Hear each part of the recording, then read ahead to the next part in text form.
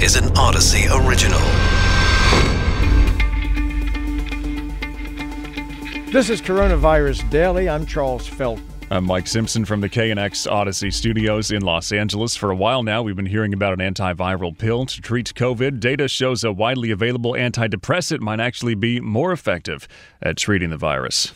Speaking of that antiviral pill, Merck says it has granted a royalty-free license for that pill to a nonprofit group, but it is not going to allow a generic version. Vaccines for kids 5 to 11 could get approval later this week. Means a lot more people will be eligible to get the shots. Will there be resistance from parents? And the pandemic made childhood obesity in America worse. We start with Merck. Company says studies show it's effective at treating people with COVID-19, their pill, but it's reported that it could cost $700 per patient, at least here in the U.S. Now we're hearing there are much cheaper antidepressants already available, might be even better at preventing hospitalizations and deaths. How does that work out? Dr. Jeffrey Klausner, epidemiologist and clinical professor of preventive medicine at USC's Keck School of Medicine. So, doctor, what is this medication and what do we know about it? This is a medication called fluvoxamine, and fluvoxamine has been an antidepressant. It's a medicine that's used to treat obsessive compulsive disorder that's been, used for more than 25 years in the United States and all over the world. It's a very safe medicine, and some very smart, insightful research psychiatrists from Washington University in St. Louis knew that this medicine actually had a powerful anti-inflammatory effect. And it was being studied in, treatment of sepsis and complications from excess inflammation for several years. And when they saw, early on in COVID that, people were dying from the inflammation, and it's really, the inflammation that causes your lungs to fill up with fluid. It causes this cement-like material to form the lining of your lungs. All that's related to excess inflammation. So they said, hey, if this drug has, stopped inflammation in mice, has, stopped inflammation in other conditions, what might its potential be for stopping inflammation in COVID? So they studied it. Last year was reported a small clinical trial in Journal of American Medical Association in November.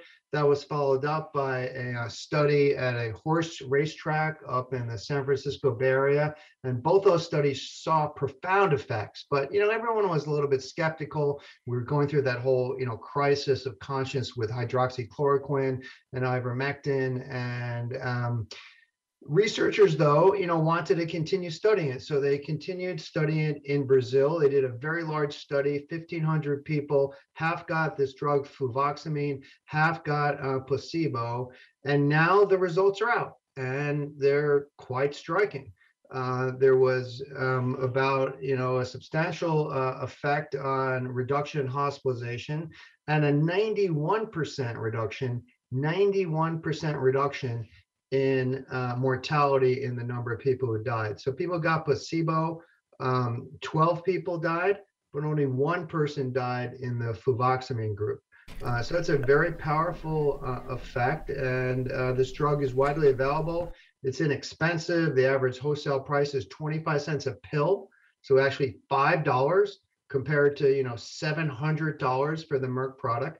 $5 for a 10-day course, and it really could be groundbreaking. Okay, so now let's sort of unpack some of that, because there are a couple of questions that are raised, at least in my mind, from what you just said.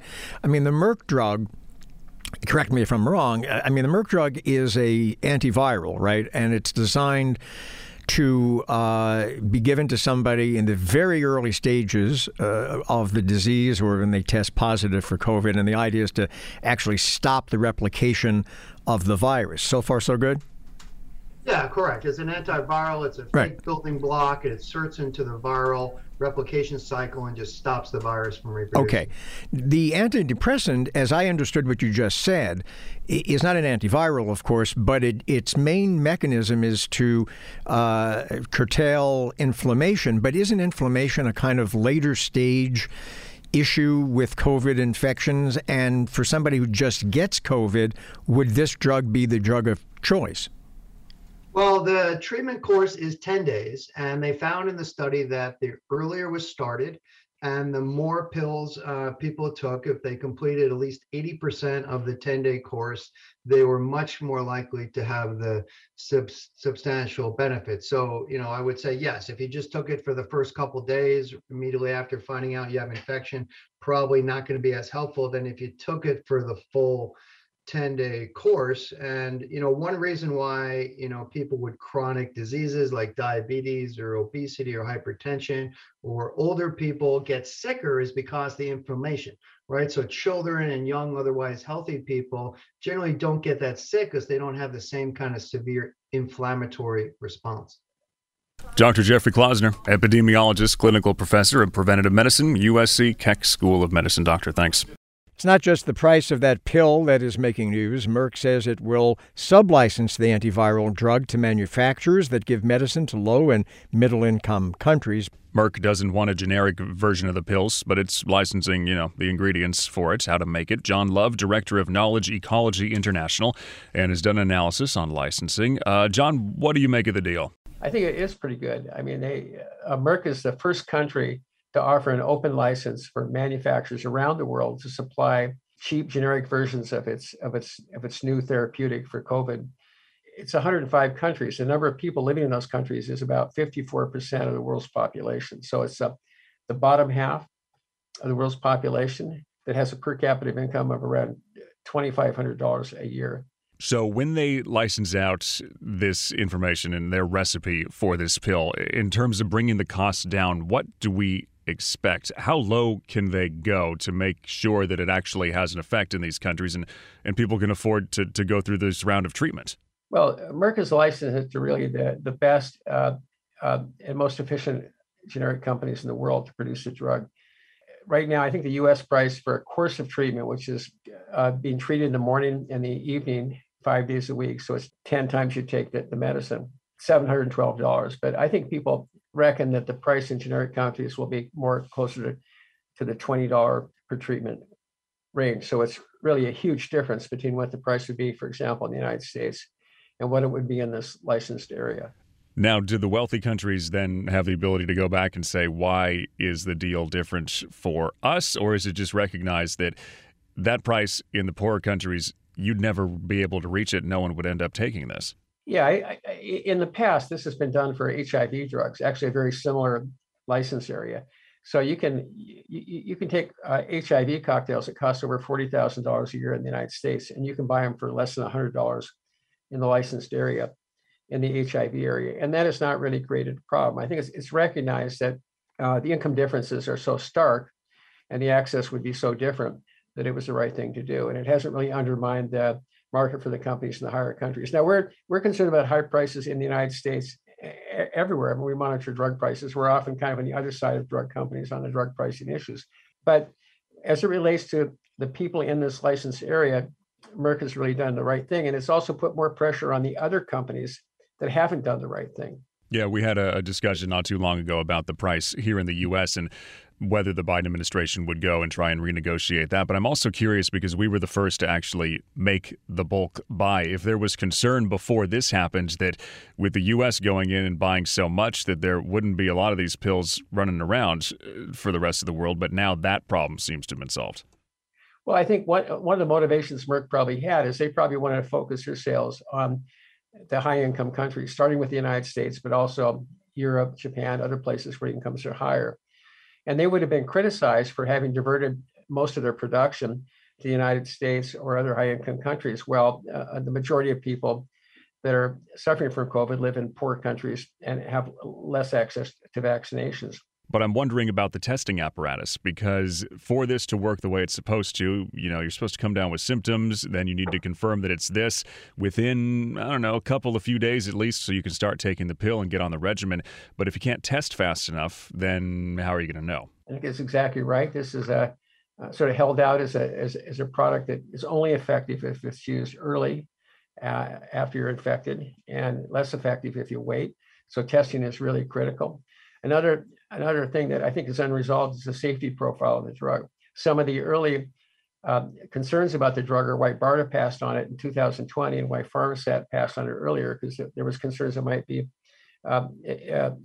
might not be safe. And we're waiting to hear what the FDA says and what the European regulators say in terms of how they expect the drug to be used. If it was completely safe, it looks like it would be potentially a game changer, as you mentioned, in a test and treat scenario. But if it's not completely safe, then I think people have to scale back their expectations of how important this particular drug will be. John Love, Director of Knowledge Ecology International. Coming up after this short break, how much pushback from parents will we see when the vaccine is approved for younger kids? 5 to 11-year-old kids could start getting vaccinated as soon as next week. We expect the FDA to grant emergency use authorization to the Pfizer vaccine for that group in the next few days. Now, that means an additional 28 million people in America will be eligible to get the shots. Probably won't be as simple as just authorizing it, though. We've seen a lot of vaccine hesitancy and resistance in the U.S. We'll probably see more of that from parents, at least some of them, in the coming weeks. Dr. Christopher Longhurst, Professor of Pediatrics and Chief Medical Officer at UC San Diego Health. Doctor, how concerned are you about pushback from mom and dad? Absolutely, and thanks again for having me on. I can tell you that I have 2 children, ages 9 and 11, and I absolutely plan to get them vaccinated next week once this is approved. And I think that all parents should strongly consider this as well. Of course, the best person to talk to about your concerns is your pediatrician or family practitioner. But even while children have low rates of COVID and low risk overall, the reality is that we've had 6 million children infected with COVID, and not all of it is low risk, right? In fact, the risk of the vaccine is far lower than the risk of COVID side effects. On top of that, getting your children vaccinated can also protect others, whether those are older people in the family or older people in the community. And to that second part, is that something that some people miss because they automatically go to the first and they say, okay, it is a low risk. Maybe my child will get COVID, but they're probably going to be fine. But the second one, we think just normal cold and flu season, the kids are like disease vectors. They take it everywhere. You're absolutely right. And in fact, we know that one of the reasons that we see higher rates of deaths in nursing homes and places like that in January and February is because kids visit over the holidays in December and they actually share their viruses. And so there's no doubt that protecting children against coronavirus will help to protect those susceptible elderly or immunocompromised, right? Lots of families have family members with cancer treatment, that sort of thing. Okay, so let me throw at you, and I'm sure you've heard this, some of the arguments that parents are making, those who are concerned or say they're not going to have their kids vaccinated. They say, well, this is a vaccine hasn't been studied long enough in children. Another argument they make is we want to wait and see what the research has to say. And then, of course, there's the third argument that some adults have used and continue to use, that this is still, quote, an experimental vaccine. So how do you deal with those arguments? Yeah. First of all, I understand where parents are coming from. I mean, sometimes we take our kids' safety and health more importantly than we take our own, right? Now, that being said, I think it's really important to understand no vaccine in history has ever been as well studied as this vaccine, right? It's been administered to over 1 billion people, and the amount of outcomes data we have on that far exceeds anything that's ever come before. The safety testing for COVID vaccines in children is simply the same that it is for all vaccine trials. And we know that the majority of side effects that occur do so in the first 4 weeks after someone gets a vaccine. So from a safety standpoint, I would feel confident that there's really no vaccine that's ever been better studied than this vaccine. The myocarditis issue / news coverage, do you think that plays a role, the heart inflammation? And I guess that goes back to your earlier point that you're probably more likely to get myocarditis from COVID than the COVID vaccine. You nailed it. Sometimes the initial headlines get more attention than the follow-up headlines. And there certainly is a small but real risk about myocarditis associated with the vaccine. What we've learned, though, is that all cases that have been vaccine associated have been rare and mild. And the risk of myocarditis, as you suggest, is actually higher from getting COVID. And so, again, this is not a reason to avoid vaccinating your children aged 5 to 11. Dr. Christopher Longhurst, Professor of Pediatrics, Chief Medical Officer, UC San Diego Health.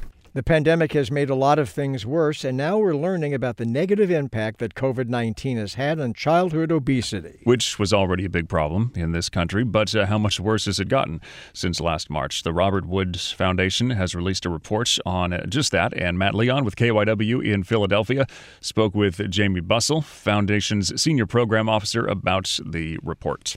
The one data set that we lift up in the report comes to us from a federally supported survey called the National Survey of Children's Health. That's for kids aged 10 to 17. That data, given the nature of how that data is collected and analyzed, we would not expect today to actually see impact of COVID yet on those rates. So with that data set, we're seeing essentially steady state over the past years and continued deep, persistent, stark disparities. We also lift up other sources of data in our report, and those are absolutely pointing to impacts of COVID on childhood obesity. What is it about the pandemic that has exacerbated this? Is this people struggling financially, don't have the ability to get good food and have to rely on fast food? Like, can you kind of extrapolate that out? Yeah, it's all of the above. So millions of families struggling with food insecurity. Our nation's safety net is fragile, outdated, out of reach for millions of eligible kids and their caregivers. Safe, affordable housing is scarce. That's forcing families to make really hard choices about how to spend limited resources. We've obviously seen huge job loss and changes in income realities. And structural racism is embedded in our policies, our practices, our systems that kind of underlies all of these challenges. And the COVID pandemic has made all of these issues a whole lot worse. So, when we see increases in childhood obesity rates, none of us should be surprised. And the whole truth is that the relationship between COVID-19 and obesity and the disproportionate impact that we're seeing across the board for communities of color, for Black and Brown populations, is an example of the consequences of longstanding structural racism in this country. And they're a direct result of intentional policies that have limited access to care or created social circumstances that really increase risk of disease. So again, none of this should come as a shock that we're seeing increases in childhood obesity rates. We have every single system in our lives that's been disrupted by COVID. And so no surprise around profound impact on kids of color and kids from lower income households on both obesity and COVID. Pandemic-related stress has made it much harder for Americans to make basic decisions, and that is something that has really affected millennials. A new survey from the American Psychological Association finds that about half of all millennials are struggling with daily tasks. A majority of them say they feel uncertain about the future, and that has led to a number of changes in behavior, from avoiding social situations to eating unhealthy foods. You can find this Odyssey original on the Odyssey app, Apple Podcasts, Google Podcasts, and Stitcher.